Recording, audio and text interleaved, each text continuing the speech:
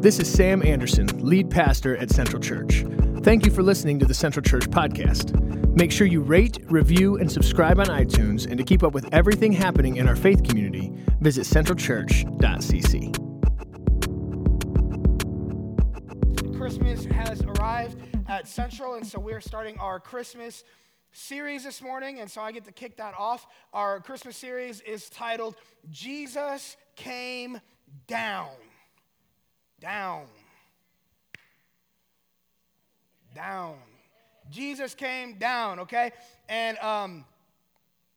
today what we're talking about specifically, not overall that Jesus came down, we're talking about four parts of this that entail that idea that Jesus is this physical representation of these four things that we're going to be going over. And so today, what I'm starting off with and kicking us off with is hope. Somebody say hope. Hope. Okay? Hope came down. When Jesus saw fit, when God saw fit to wrap himself in humanity and come down, hope was embodied in who Jesus is. There's this Latin word, if you guys have ordered any Spanish food, then you know it. The word is carne, right, which is meat, but the Latin word is incarnate, right? And so that's like the root of it. So incarnate, if God is in carne, he's in flesh. So God made flesh, made real, walking among us is what Christmas is all about. It's when Jesus came, the foretold Messiah makes his glorious arrival in human history. And so that's what we're getting into today. So talking about hope, I thought it was only fitting to give you guys one of the most hopeful years in my Christmas memory, childhood memory of Christmas. And so this, I remember when I was 10 years old, I wanted two things. I wanted 80 things, right? But I wanted two really badly. If you would have talked to 10-year-old Richard, he would have looked exactly the same minus the beard and maybe 4 inches. Haven't grown much since then, okay? And this way or this way, actually. So, and nor have I shrunk in any of those ways. So, okay. So, there was two things that I was really obsessed with as 10-year-old Richard. If you know what this is, then I stand with you. I was really into X Games. Anybody? The X Games? The X Games? It's like the Olympics for extreme sports. So it's better in every way, really. And except probably in what they pay their athletes, right? And so snowboarding, skateboarding, rollerblading, BMX, bro, right? There's crazy sports in there. I was all about that junk when I was a kid, yo. I saw Johnny Tsunami. Anybody? Johnny Tsunami? Mahalo, bro, right? It's like Hawaiian kid. It's surfer comes to the mainland and there's no surfing, but there's a lot of snow. And so he's not a surfer now. He's a land surfer, snowboarder. Go big or go home, right? That was what I was on, son. I was yo, go big or go home. I need a snowboard for Christmas. 10 years old. I'm getting into the X Games, fam. So that was one. Number two goes hand in hand with X Games and snowboarding. I was really into being a secret agent. So picture my build, yo. It don't matter how much black you wear. You're not sneaking around, dude. Right? But I was all about it. So there's one of my favorite video games at the time was called Metal Gear Solid. And there's an agent in there. Oh, thank you, Lord. Thank you. So there's an agent in there named Snake. Snake, right? And the Japanese in the game is Snake, right? And so Snake was a secret agent. My two favorite video games had to do with being a secret agent. My favorite movies, other than the ones about snowboarding and skateboarding and all that, were secret agent ones. And so me and my brother would actually print out at the local community center. We had to go there to use their printer. So young ones, eat your heart out. And we'd print out the pictures of the video game agents, put them on index cards. We would write our information on them, and then we would laminate them with packing tape. So they were waterproof, dude. And so we had our own secret agent IDs that we just had ready in case some stuff broke out in Colorado Springs, Colorado. You need help? Call me. I'll snowboard over. I'll handle the bad guys. We're good, right? And so I was obsessed with those two things. So what I really needed to get those two things really popping off when I was 10, I needed a snowboard. We used to get these catalogs catalogs. If you don't know what that is, it's this book. It's like really thick, heavy book of pictures and prices that you'd get in the mail. It's kind of like Amazon, but it's all killing trees. And we get it in the mail. I got the CCS catalog in the mail, and CCS was a skateboard, snowboard catalog. One half was for skateboard. The other half was when winter came, you'd snowboard. And I'd get these catalogs in the mail, and you'd order by phone. And so I would never order. I would just call and be like, yeah, how much this cost? And they'd be like, $100. I'd be like, can't buy it, sorry. I must have called 100 times a day, right? And so I knew a snowboard that I wanted from the CCS catalog, and I knew that I wanted these watches that were walkie-talkies. Walkie-talkie watches. Apple Watch? Nah, fam. Walkie-talkie watch that reaches like 15 feet. I could whisper better than this, right? And so I needed those two things. There's like 100 things on my list. Those were the two big ones. And so I remember one day we were going to the store. My mom had to take us to the babysitter, which actually happened to be the store. It's called Walmart. And she would drop us off between the aisles of 9 and 12, right, the toy/outdoor section, and she'd be like, okay, stay here, I'm going to go shop. I don't know what she was shopping for because we never had that much food in the fridge, but it'd take like 4.5 hours. She probably left, to be honest with you. But she'd drop us off, and she'd be like, hey, hang out here. If you leave and they call me on the intercom, you're going to get a spanking, so stay here. And by God, it worked, yo. I can't tell you how many dollars were saved in babysitting thanks to the fear of God and the Walmart toy section. And so I'm walking around with the babysitter at the babysitters, and I'm like going through the board game area, and I did something I had never done before and I've never done since, but I was desperate this year. I really needed to be a snowboarding secret agent. And so I walked over to the shelf, and I found the Oracle, the Magic 8-Ball, the all-knowing, metaphysical hotline to the universe, the Magic 8-Ball. I picked it up, and I went down my list, one by one, asking the Magic 8-Ball if I would get what I wanted. And then I'd be like, hey, snowboard dude, what am I getting? And I'd wait for the dice on the inside to roll over and for the cloudy squid ink blue die to move out of the way so I could read what it said. And it would say things like, not a chance, or it'd say things like, for show, right? You're definitely getting this, or in due time, right? And it had like 8 or 9, I don't know the math, I don't know, somebody knows, but it had like 8 or 9 answers that you could get. And so I would shake it, and I'd look at it, and I'd be like, am I getting the walkie-talkies? Yeah. Not a chance. What? Right? And so I would do that, and if it gave me, check this out, if it gave me an answer I didn't like, if you've ever had a Magic 8-Ball, you know what to do, bro. You take it and you go.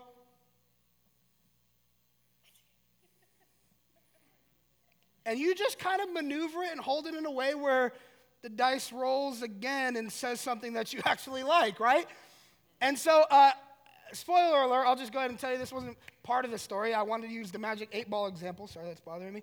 And but I got a snowboard, but it wasn't the CCS one. I guess my parents thought I wasn't ready for X Games level snowboarding. They got me like a Kmart one. And by that, I mean, if you get a Kmart snowboard, you pretty much get like a breadstick-shaped piece of plastic that you stand on. So it's pretty much like a car floor mat that you stand on. It maybe actually was a car floor mat, knowing my dad. I don't know. But so I got a snowboard, right? And then I actually did get the walkie-talkies, dude, and they worked for like 15 minutes, and they was the greatest 15 minutes of my life. And I got it, but what I want to draw out of that is the Magic 8-Ball thing, okay? So go with me on this. I was thinking about the Magic 8-Ball, and now even as a kid, when I'm 10, shaking this thing, I knew that the Magic 8-Ball wasn't really like the source of, like the Magic 8-Ball wasn't going to give me those things. It was like a means to an end. It was like a way to comfort myself into thinking that I had a better chance at obtaining what I wanted to. It made me feel like the odds were better in my favor for getting what I wanted to. And in short, it kind of gave me a little bit more hope than I would have had without the Magic 8-Ball. But the Magic 8-Ball itself wasn't giving me any hope, right? And so as I thought about that and I thought about what hope is and how hope came down and how Jesus is these things, I started thinking about how you and I'll just speak for myself this morning, I got enough that I can confess that maybe you can relate to where I don't even got to point it at you. I can point it at me. How many times I treat Jesus like my personal magic 8-ball. Right? Like Jesus isn't supposed to be a magic 8-ball. He's not. I know Jesus isn't the means to the end that I want, but how many times do I treat Jesus like the means to the end that I want? Jesus is the actual hope that I have, but I treat Jesus like he's just the way to get to the things that I hope for. And I started thinking about, and I believe that that's something that's just inside of you and inside of me. I think that we know how to do that. We've even gotten so good at it that we know how to maneuver the 8-ball if we don't get a result we want. Here's what that looks like. Grab the ball, shake the ball. Translation, dear Jesus, could you please just yada, yada, yada, right? We start shaking the ball. Then we may get this like feeling, or we might kind of feel good, or maybe we don't feel, or maybe, how many times do you tell on yourself when you're praying? Is that just me? I'll start praying, and as prayer is powerful because when you start to align your thoughts and what you're saying to trying to cast that at God and say, hey, God, could this kind, when you start laying that out before God, God starts to expose your motives. Or is that just me? God will start to show me why I'm praying for what I'm praying for. And if the motive isn't right, I'll get convicted right there. But here's where we shake the 8-ball or we turn it to get a better answer. Then to trick myself into thinking it's not that way, I'll just kind of reword something. Or I'll just kind of like ask in a different way. Or I'll like throw out like a fleece statement like, Lord, come on, you know how bad this situation kind of needs help, and I'd be so blessed to be a part of it, God. Translation, yo, God, I'm really trying to get that opportunity. I really want that for myself. That's a good chance at advancement. But we don't ever want to say this, so we become pros at shaking the 8-ball, getting kind of a discernment about what it's going to land on, and then tilting it till we get the answer that we want. And that's not how Jesus is supposed to be. Like our relationship with God, the hope that we have in Jesus isn't supposed to be some magic 8-ball thing. In other words, Jesus isn't supposed to be like this oracle that you go to when you need a big answer. Even in my daily life, if I'm going to tell on myself more, I get into this habit sometimes of like, I pray, I read my Bible, I meditate, I've been trying to Sabbath more, like since we talked about that. But then in like the daily application, my kids are driving me nuts, right? Like I got work stuff that needs to be done. I got a million errands to run. I got a guy giving me the middle finger in traffic. I got people trying to fight me over a steel trash can with the flippy lid. Whatever it is, when I get into those situations, I kind of like relegate God to the 8-ball status again, and I'm like, I got this, though. Like, I can handle this, though. Like, Jesus is here, and he's like a thought that I have, and I know him, but like, I got this right here. I can handle this right here, right? And we relegate God to this like magic 8-ball genie in a lamp kind of Jesus, and that's not what he is. Jesus isn't just who you call on when things get too far out of your reach to where now you can't handle it. Jesus isn't just somebody that I'm supposed to call on and lean on and hope in when I can't hope in myself any longer. Jesus is not that guy. Jesus is not that. That is not what hope is. That's counterfeit. And so this morning as I was praying about what I want to share with you, I'm thinking, yo, this is sweet. We get to talk about Advent. We get to talk about Christmas. We got trees. There's pumpkin pie like in the fridge now. You can't buy pumpkin pie and look like legit any other time of year except right now, and I'm about that mess, you know? And like, so like, I'm feeling this. I could really go holiday right now. I could really pull some Christmas carols here and really get real nitpicky with the lyrics and kind of really make this feel jolly with you. But as I was praying and laying it out before God, I felt like it took a weird turn. And I'll be honest with you, the passage that I have today is not a Christmas passage. And the similarities I want to draw from this aren't maybe ones that somebody would take for this topic.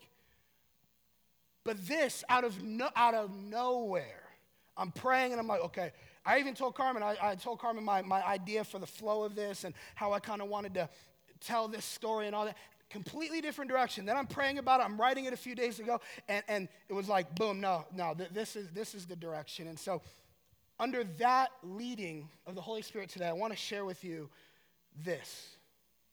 And I hope that you would take something from this, because if I can just lay all my cards on the table with you, if you've heard me speak at all in the past 2 months, I feel like what God is really trying to get through to me, and if I could pass something on to you that's useful, is that faith is practical. Faith is real. Faith that you cannot activate on a regular basis, daily, to where it has real life, real-time implications for you. That kind of faith is useless, and Jesus isn't about that.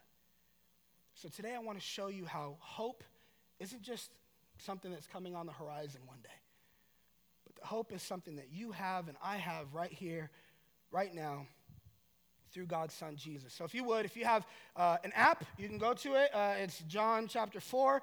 If you have a Bible, holy smokes, you get extra credit. Go to John chapter 4. If you need to just follow along, I got it up here. We're going to start in John chapter 4. I'm going to give you a disclaimer. I'm reading to you. Brace yourself, buckle up, put on your listening ears. I'm reading to you 26 straight verses. That's a lot, man. It'll take 2 minutes, okay? So just bear with me. Let me give you a little background. This is an important contrast, because the story that I'm about to read to you is the story of Jesus talking with the woman at the well. You've probably heard it. It's important how this lands in Scripture, because Jesus had just got done speaking to somebody else who was notable, but for different reasons. Jesus' next interaction previous to this, his next closest interaction just before this, with somebody other than a follower of his, was with Nicodemus. He was a Pharisee. Pharisee means that he was the religious standard for Jews in the society. He was upright, righteous man, knew Scripture, upheld it, and was proud of himself for that.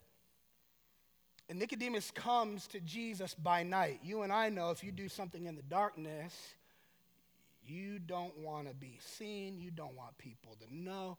He was on his secret agent stuff like I was. Probably didn't have a snowboard, though. And Nicodemus comes to Jesus by night, and he's having a spiritual interaction with Jesus. Jesus is trying to talk to him about new life. And Nicodemus is like, yo, what you talking about? I can have new life. And Jesus is like, okay, so here's what I mean by this, man. You're not going to have new life just by knowing stuff. You have to be born again. And Nicodemus is like, I have to go back inside my mom? That's not possible. And Jesus is like, okay, gross. No, you have to be born again of the Spirit. And check this out. A Pharisee, somebody who prides himself on their spiritual prowess, does not get the spiritual terms that Jesus is speaking in. So now carry that with you as we go into an interaction that Jesus has with a woman at the well. We'll unpack that in a minute. John 4, starting in verse 1, going through 26, says this. Now Jesus learned that the Pharisees heard that he was gaining and baptizing more disciples than John. That's John the Baptist. If you're baptizing more people than a dude whose name is John the Baptist, you're a bad dude. You know what I mean? He's doing work, fam. And although, in fact, it was not Jesus who baptized, but his disciples. So he left Judea, went back once more to Galilee, and now he had gone through Samaria. So he came into a town in Samaria called Sychar, near the plot of ground Jacob had given to his son Joseph. Jacob's well was there, and Jesus, tired as he was from the journey, sat down by the well, and it was about noon. Remember the time, okay? Do you remember the time we fell in? Thank you, Tony. Appreciate you. Y'all need some flavor, fam. So I just want to, this is just an extra for you. When you see them do things like this in the Bible, That's them giving you confidence in what you're reading. When they say things like, so he left Judea, went back once more to Galilee, through Samaria, to Sychar, near a plot of ground that Jacob had given his son, and that's where Jacob's well was. Here's what they're doing. They're inviting you to check it out. They're not just, hey, we were hanging out in, Jacob's backyard where he had a well, and, we were in this country, by this place, by this town, at this plot of land. They're saying, if you don't believe us, check this out. There's an actual place that we were at, and it's real, and you can find it. And so they're inviting skeptics here. They're saying there's proof to what we're saying. It was about noon. When a Samaritan woman came to draw water, Jesus said to her, will you give me a drink? And it was just Jesus and the woman because the disciples went to buy food. The Samaritan woman said to him, but you're a Jew, and I'm a Samaritan woman. How can you ask me for a drink? Because Jews and Samaritans, we don't chill. So chill. And Jesus answered her, if you knew the gift of God and who it is that asked you for a drink, you would have asked him, and he would have given you living water. Sir, the woman said, you have nothing to draw with. The well is deep. So where are you going to get this living water, bruh? You talking about you going to serve me with some water? You ain't even got a cup. You got to give me any water. What you thought you going to do? No. That was unnecessary.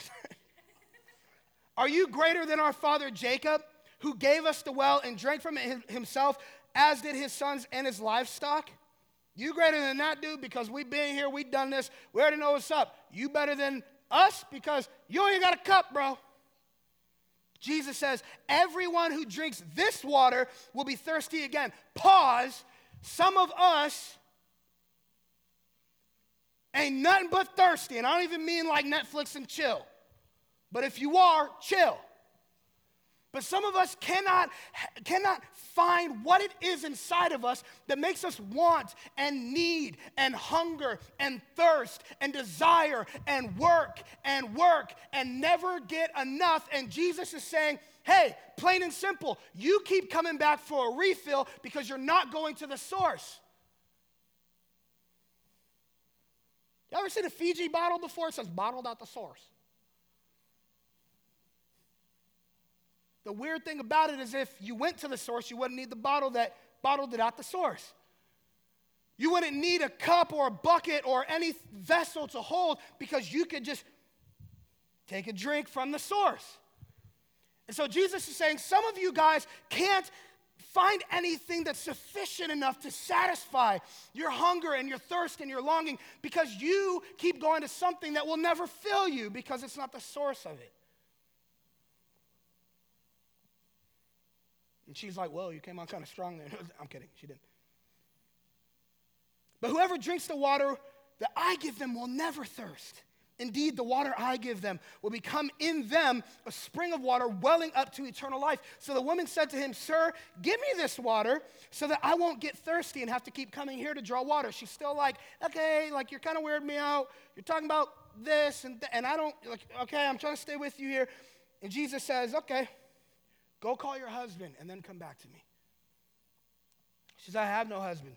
He said, yeah, you're right. You don't. Actually, you've had 5 husbands, baby girl. So what you just said is quite true. This was unnecessary. Jesus was spazzing. And the man that you have now isn't even your husband. So she's like, sir, I can see that you're a prophet. How was that your response? Yo, you got like 5 boyfriends and you're cheating with somebody right now too. Well, you're a prophet, dude. Like, whoa, got me. Our ancestors worshipped on this mountain, but you Jews claim that the place where we must worship is in Jerusalem. Jesus said, woman, believe me, a time is coming when you will worship the Father neither on this mountain nor in Jerusalem. You Samaritans worship what you don't know. We worship what we do know. For salvation is from, not for, but from the Jews. I'm a Jew. It's coming from your boy. He's like, tidbit, clue, check me out. I'm in front of you. From the Jews, yet a time is coming and has now come when the true worshipers will worship the Father in spirit and in truth. For these are the kind of worshipers the Father seeks. God is spirit, and worshipers must worship in spirit and in truth. Check this out. I'm going to just tell you right now, this is a statement of faith from this woman. She's making a bold statement of faith to somebody she believes to be a prophet. It's pretty brave. The woman said this, I know that Messiah is coming.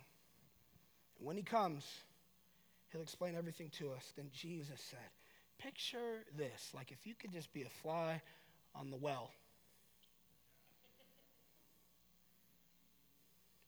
Jesus looks at her and says, I, the one speaking to you right now, I'm that Messiah.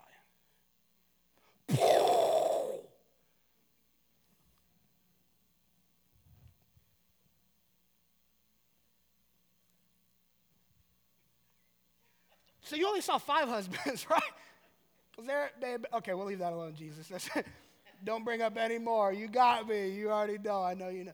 Yo, right away, let me point something out. Jesus just spoke to somebody who is the standard for spirituality and knowledge of religious things, right? And they couldn't get the spiritual nuance that Jesus was speaking in, but Jesus speaks to a woman who has been caught in so many love triangles. I mean, it's like, I don't even know what shape it is anymore. And he's talking to her, and she's getting water from a well at noon. Here's why that's important. Because Nicodemus came by night so he wouldn't be seen. She came at the hottest part of the day to the well where people would drink from. So if you lived in like a desert area, you wouldn't come to get water at noon.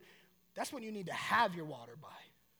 So she's purposely avoiding interaction with people because she knows what they have to say about her. She's ashamed. She knows she's guilty. She knows she's dirty. She's hiding her face, literally. But this woman already has a little bit more spiritual wherewithal than a Pharisee does. She's like, whoa, okay. I hear what you're talking about, and you're starting to mix up my past. So clearly you're a prophet. I get that. You got a little bit of authority on you, big fella. But here's my trump card. I know who the Messiah is. I know Messiah. He's coming. And when he does, he'll handle all this. How many times do I do that? Jesus, I got this. I know. I hear people try to talk to me, encourage me. Rich, you know, that, like, it shouldn't be that. And I'm like, yo, I know, bro. Like, I preach, bro. I know. I read the Bible. I get it. Like, I know the hope that I have in Jesus. But I ain't trying to hear, layman's terms, I ain't trying to hear all that right now. I'm trying to handle this. I got this. She's like, hey, I know what you're trying to do here, bro. You're trying to get me into one of these conversations. I already know. I know the Messiah is coming. I know. Save it. How many times do your words or actions or lack of words communicate the same thing? I know. Yeah, Jesus died on the cross. Thank you, Lord.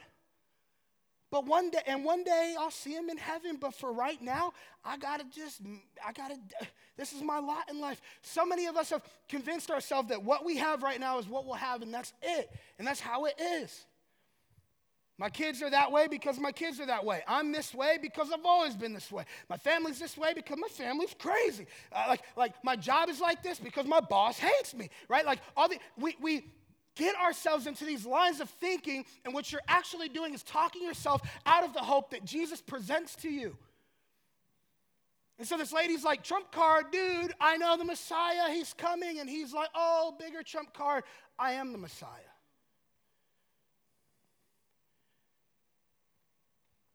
And what I want to focus on isn't so much the fact that Jesus totally just, hey, this is me.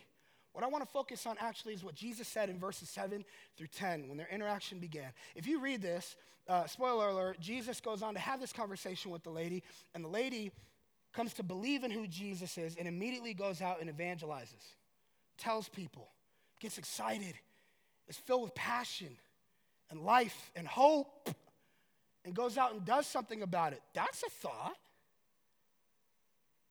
We'll get back to that. 7 through 10, this is what Jesus says. And this is what I feel like when I was praying, the Holy Spirit put on my heart to tell you about hope today. When the Samaritan woman came to draw water, Jesus said to her, "Will you give me a drink?" The Samaritan woman said back to him, "You are a Jew, I'm a Samaritan. How can you ask me for a drink?" Hey, yo, that's just, how many times you feel like that knock, that pull, that tug, that, hey, talk to me, I'm here. And we're like, yeah, I got it. How can you, like, I can't do this. We can't talk. We don't associate. Next. Check this out, 10.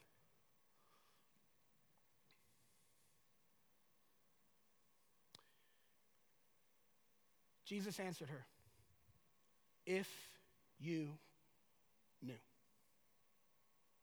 3 words.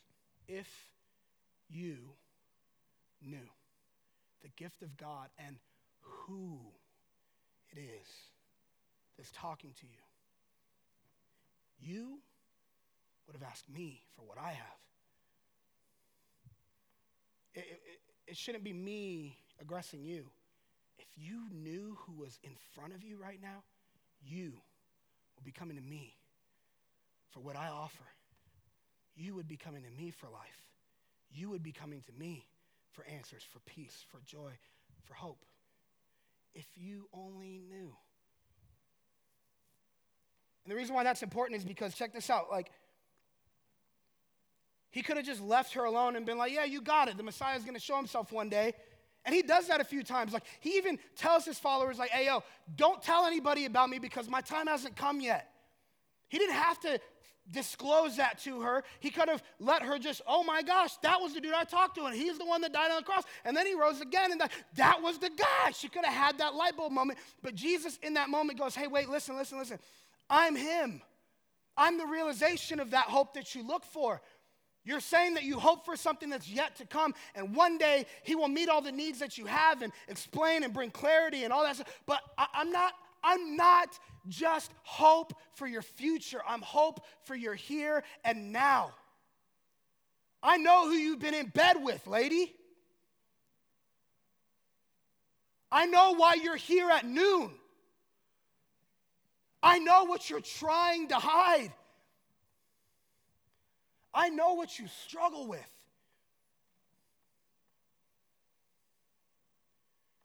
If I'm honest, my biggest struggle that I probably face every day is fear. Some of you guys may have heard me say this before. Just to say it plain, I think about dying in a real way. That's like, really, whoa, God. Like, I think about dying in a real way, in a fearful way, every single day, multiple times a day. Thoughts like I'll be holding Olivia. She'd be anywhere, and a thought will just jump into my mind. What if you're not alive to walk her down the aisle?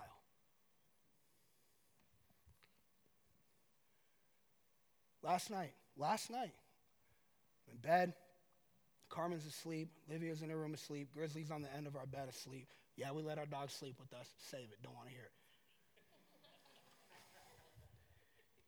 And Diggy is next to me. Just fed him a bottle, and he's just doing that weird baby look. And I'm like, yeah, my man. And the thought runs through my head, what if I'm not alive to see this guy graduate? I have no reason to think that. I mean, no greater reason than anybody else here does, not to scare you.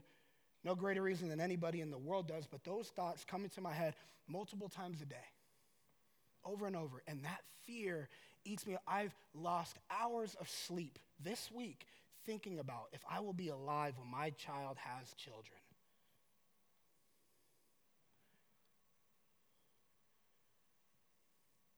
And when I was writing this message, this isn't like preacher antics, like, and God just spoke. Legit, when I was writing this message, I felt God. Richard, if you only knew the plans that I have for your children, the provision I'm making for your family, the way that I'm making for you, you knew what you have in me, you would just be throwing this at my feet. You would just become, if you could grasp this, what you have access to, man, you don't need to wrestle with this. I have hope for you.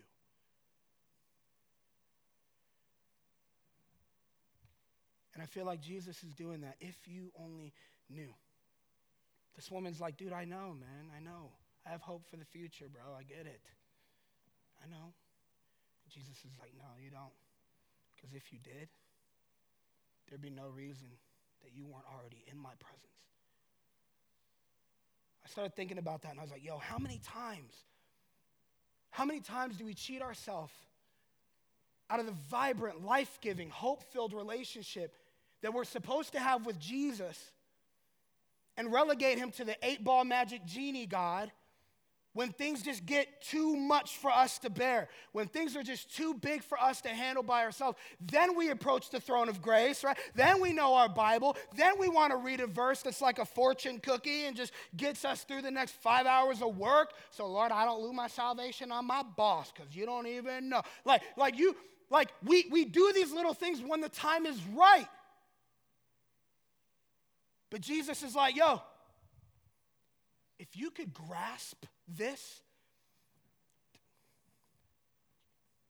what would it change in your life? What would it do for you? If you understood that I'm not just some hope on the horizon that's going to come one day and we're all going to sing glory, hallelujah, while we Harlem shake out of our clothes and get white gowns. I'm not just that, man.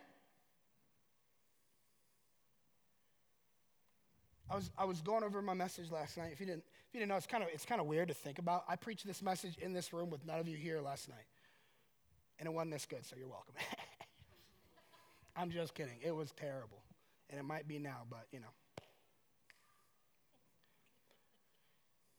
And when I was up here doing this, it stopped me in my tracks. Literally stopped me in my tracks. Again, I'm not about the preacher antics. I don't fake the stuff. I don't fake cry. I don't. But I was up here going over this, reading this, thinking about this, and God stopped me in my tracks because I was like, yo, what would my prayer be for myself after reading this? I wish I could be there when Jesus says to this lady, I am the Messiah, because here's what my reaction would have been. You ready? I never had a total of 5 girlfriends in my life. I know what you're thinking. How, bro? Because you're... So, I'm thinking this last night. I'm going, yo, because here, if you read it and if you go on to look at this story, the disciples come back and they're like, Jesus, why are you talking to her, bro? Her? Because that's how I pointed. And he's like, yo, like she's got something. And when Jesus says, I am the Messiah, after just exposing the thing that made her run from society, you know what she does? I'll tell you what she doesn't do. She doesn't, oh God, I'm so sorry. God, I can't look at you. God, I'm not worthy to be in your presence. God, I can't. Oh God, I got to leave. You're too holy for me to be in that. And all that's true. Don't get it twisted. He is. But that's a testimony to the hope that Jesus brings, because she didn't throw herself on the ground and cry and just full of, oh my gosh, I can't believe I did it. And you really saw that? You really saw this? And do you know their names? And do you know, she didn't do any of that. You know what she did? She was instantly filled with hope.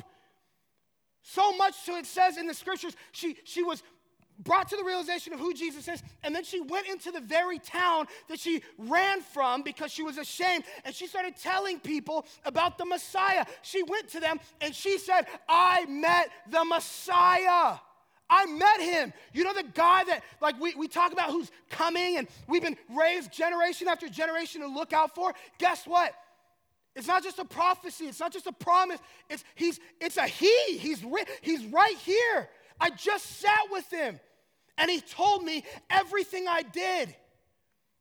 And guess what I have? Hope. And he tells them that, and guess what they do?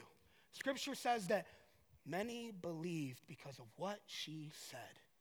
And then they went and experienced hope for themselves. And Scripture says at the end of this story, it says that they came back to her and they said, guess what?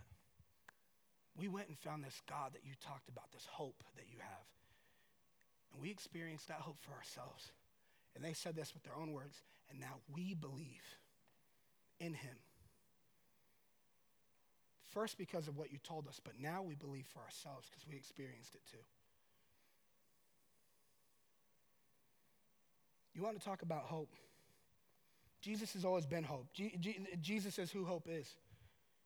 If you want to look at a real definition of what hope is, Jesus, synonymous, boom. From the start of the world, foundation of the world, Jesus, it says in Scripture, Jesus is the maker and sustainer of all things. Jesus holds all things together in his being. Jesus is the hope for humanity and creation from the foundation of the world. It's through Jesus and by Jesus that it all has its being. If we have any hope for anything being what it is, it's through Jesus, right? But then humanity fell and things didn't go right. Oh, there goes the hope. No. And Jesus brought more hope. And he said, yeah, you need someone to return you back to how things should be. Here I am. And that promise is what God gave his people to hold them over until Jesus appeared. That promise was hope.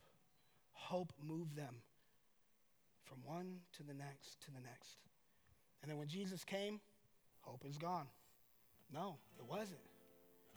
Now people casted their hopes on Jesus in a different way. What they hoped he would do for them. What they hoped that he would accomplish. The things that they hoped to see in him. The way that they hoped for this coming king to reign. Now that he's here and you're a good king. And you're going to establish your kingdom like this, right? I hope you do. And Jesus didn't live up to those hopes because that's never what he was about. So when those hopes failed, guess what then happens?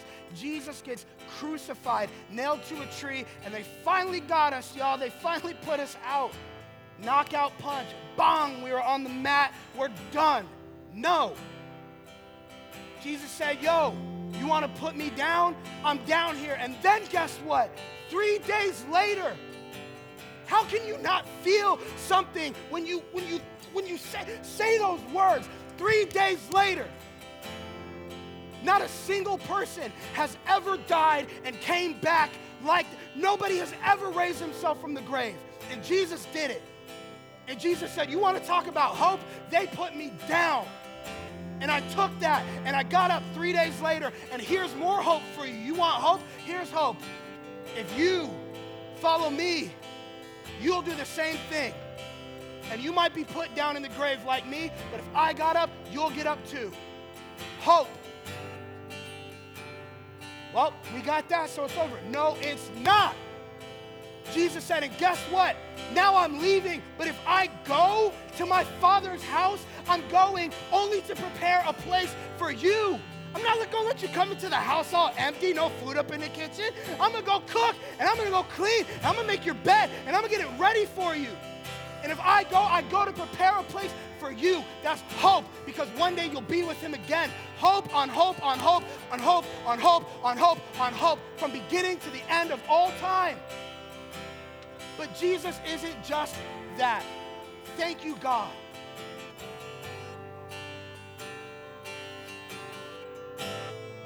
You can leave it at that if you want. And that's how we get to the place where we leave him there and we put a bookmark in it and we wait for him to come back and get us and take us to the place he prepared for us. But no, Jesus said that's not what it is. You got an issue? You got 5 boyfriends? You got sin? You got something that needs to be healed? You have heartache? You have an issue with your kids? You have an issue at your job? You're just having a rough day and you don't feel very good and you're not encouraged and you feel broken down? Guess what? If you only knew who's with you right now, you wouldn't wait. you wouldn't stop, you wouldn't stall, you wouldn't stay quiet. You'd come to me, you'd ask me for what I have to give you, because what I have to give you isn't just a cup that you bring to fill up that will leave you thirsty again. You will drink from the source if you come to me. And better yet, you won't even drink from the source. I'll make you a source.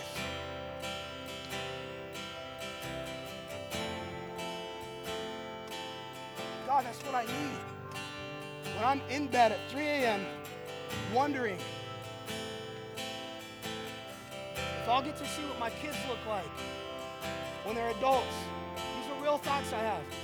I need Jesus to invade my thoughts and say, Richard, if you only knew, ask me right now.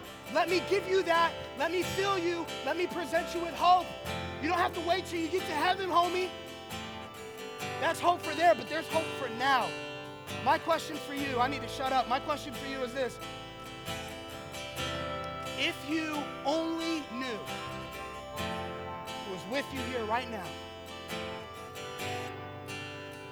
who is sitting right next to you right now, who accompanied you in your car, in your job, in your house, in your parenting, in your marriage, in your finances, in your social media, in your politics, and there is not an area that Jesus is off limits to. If you let Jesus invade those and he asked you, if you only knew what I could do, what would change?